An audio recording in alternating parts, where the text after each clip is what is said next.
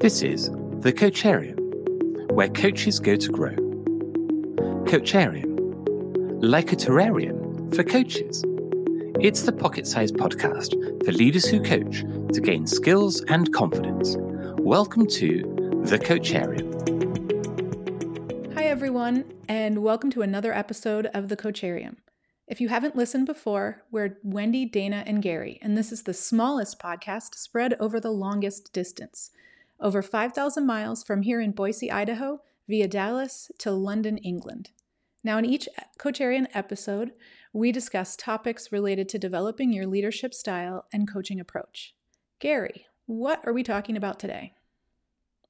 Today, we're talking about another one of those topics where Gary as a leader wasn't very good at this, but Gary as a coach is supposed to help other people be very good at this. So we're talking about when you're a leader and you get sick, or you have to handle a personal issue away from work, how do you do it? So for me, I wasn't very good at this because when I was sick, I would just keep going. And that wasn't a healthy thing to do. So I wouldn't give that as advice to anybody. But a lot of leaders do feel like that. They feel like they need to keep going. They need to show leadership for their teams. They can't let people down. But of course, in reality, there's lots of times when you can't keep going. And in the last few years, people that have had COVID or long COVID, as an example, but there's many other things that can go on, can mean that it's just not possible or not helpful to keep going. And that's the way to burn out and all sorts of problems. And then you start to think about, well, what are the reasons why leaders are not feeling able to step away? And you talk to leaders and they will say, well, I'm not really sure I trust the team to be able to do it when I'm not here. I'm not sure the team would do it the way I would want it to be. That's always an interesting flag. And then as a coach, of course, when I don't have to think about myself as a leader who never got this very right very much of the time, I would say, well, what would happen if you were incapacitated tomorrow? What would happen if you were run over by a bus? What would happen if you were had a sports injury that caused you to be laid up in hospital and you didn't have access to a laptop and internet and all those kinds of things? What would happen? And then they go, well, I guess my team would just cope, but I'd feel awful. Okay, but now we're in a different conversation. Now we're thinking about what is the capability of your team? And of course, as a leader, the question you should be asking is, when I'm not sick, how am I setting my team up so that if I were sick, they'd be fine? And then question 2 is, if they can do it when I'm sick, should they be doing it when I'm not sick so that I can get on and do some other things and we can allow them to step up and develop and grow? So I think the question around what would happen if a leader is sick is actually a bigger question on how can you delegate more? How can you give more opportunity to your people? How can you trust them more to step up and progress on? What do the two of you, resonate with or disagree with in what I just said? Oh no, I totally agree. And I recently have been sick. And so this was something that has come up for me. And right before I was sick, my boss was sick. And then it just feels like there's been a lot of illness going around recently. And so, I think this topic is really relevant, especially at the end of the year, over the holidays. I think lots of people get sick. So it's just something we all have to think about. But to your point, it's all in how you approach your team in general. So I have always tried to think that I am working myself out of a job in any job I've been in. So, and what I mean by that is I'm trying to raise up people that are on the team that can step into my role at some point.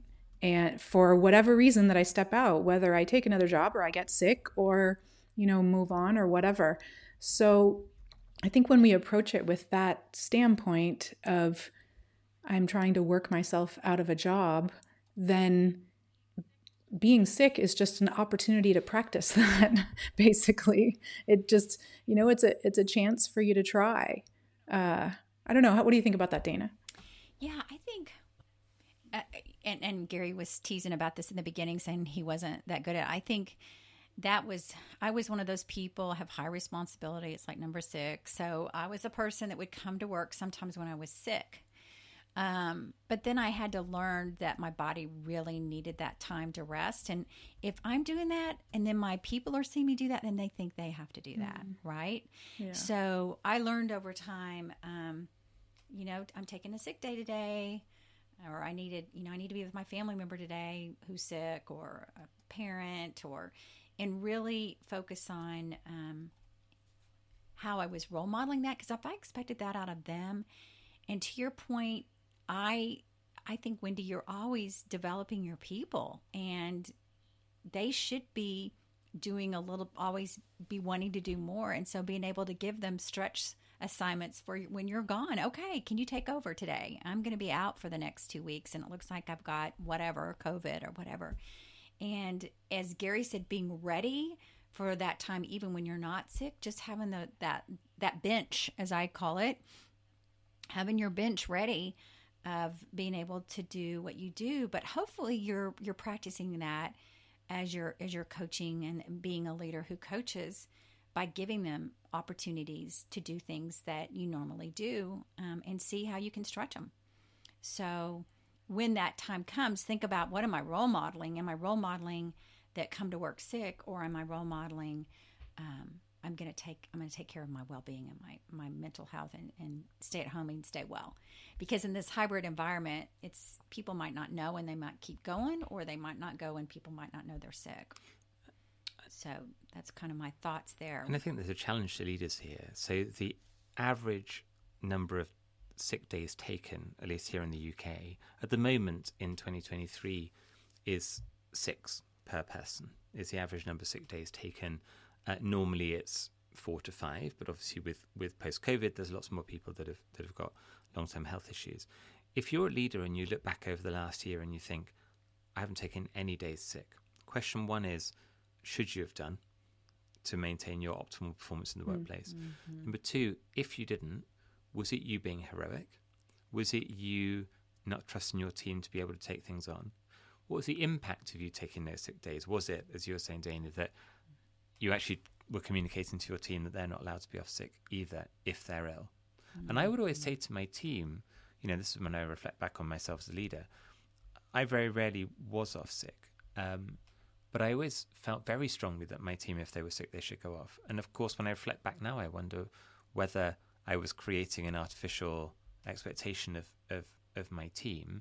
So, and that's something that I think leaders have to face into, because they think they're doing the right thing by keeping battling through. But of course, there's many ways where they're not helping their people develop. They're not showing their team trust to take on additional tasks. And it's not just your number 2 who's going to step into a role. It's your number 3 who's going to step into the role of the number 2. It's the number 4 who's going to step into the role of the number 3. And it's the whole team who are going to suddenly have to operate under what they will perceive as a greater degree of scrutiny, because suddenly they're reporting maybe directly into the CEO or directly into a senior director, where before they had you as their air cover. To have a few days of learning what it feels like to be in that kind of position is no bad thing. That's where you learn, that's where you grow, where sometimes you have to step up and do that kind of thing.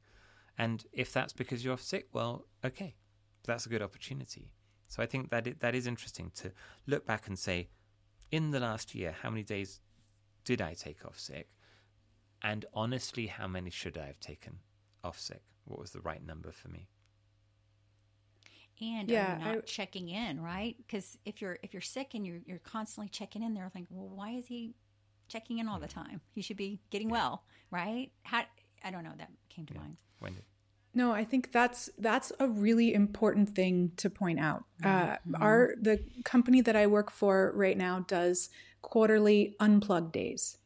And so every quarter we get a Friday off where we're supposed to unplug and do, people post pictures of going for a hike or, swimming or horseback riding or whatever, things that are not sitting in front of your computer. And but there's always some people that are tempted to use those days as catch-up days. I'm going to catch up for work. And whether your company has these official unplug days or whether it's just your weekends, what tone are we setting for our team when, during those off hours, those designated off hours, we are responding to, messages or emails or, once in a while, of course, that's common. But if this is a pattern that every Saturday and Sunday or every unplugged day or every time we're sick, we're working through all of that, it's just not setting the right tone. And to, like you said, Gary, we may be telling everyone to do it differently than we're doing it, but if we're modeling it that way, then that's what they're going to copy. And the last thing I'll say on that is that if you're a CEO and listening to this and you think, I set my budget and my productivity targets for the year, and then when people go off sick, it means that we're likely to miss them. You should be budgeting for people taking 5 sick days a year, because they do, because they're sick sometimes. And if you create a culture where as soon as you're off sick, you're missing your targets, then you're creating a culture where people don't feel able to be off sick when they're sick.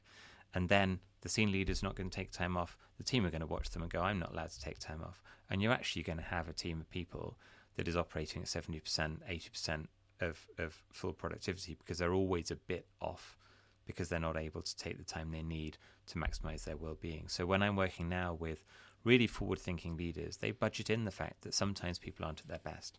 And that's normal. And over the course of a year, it averages out.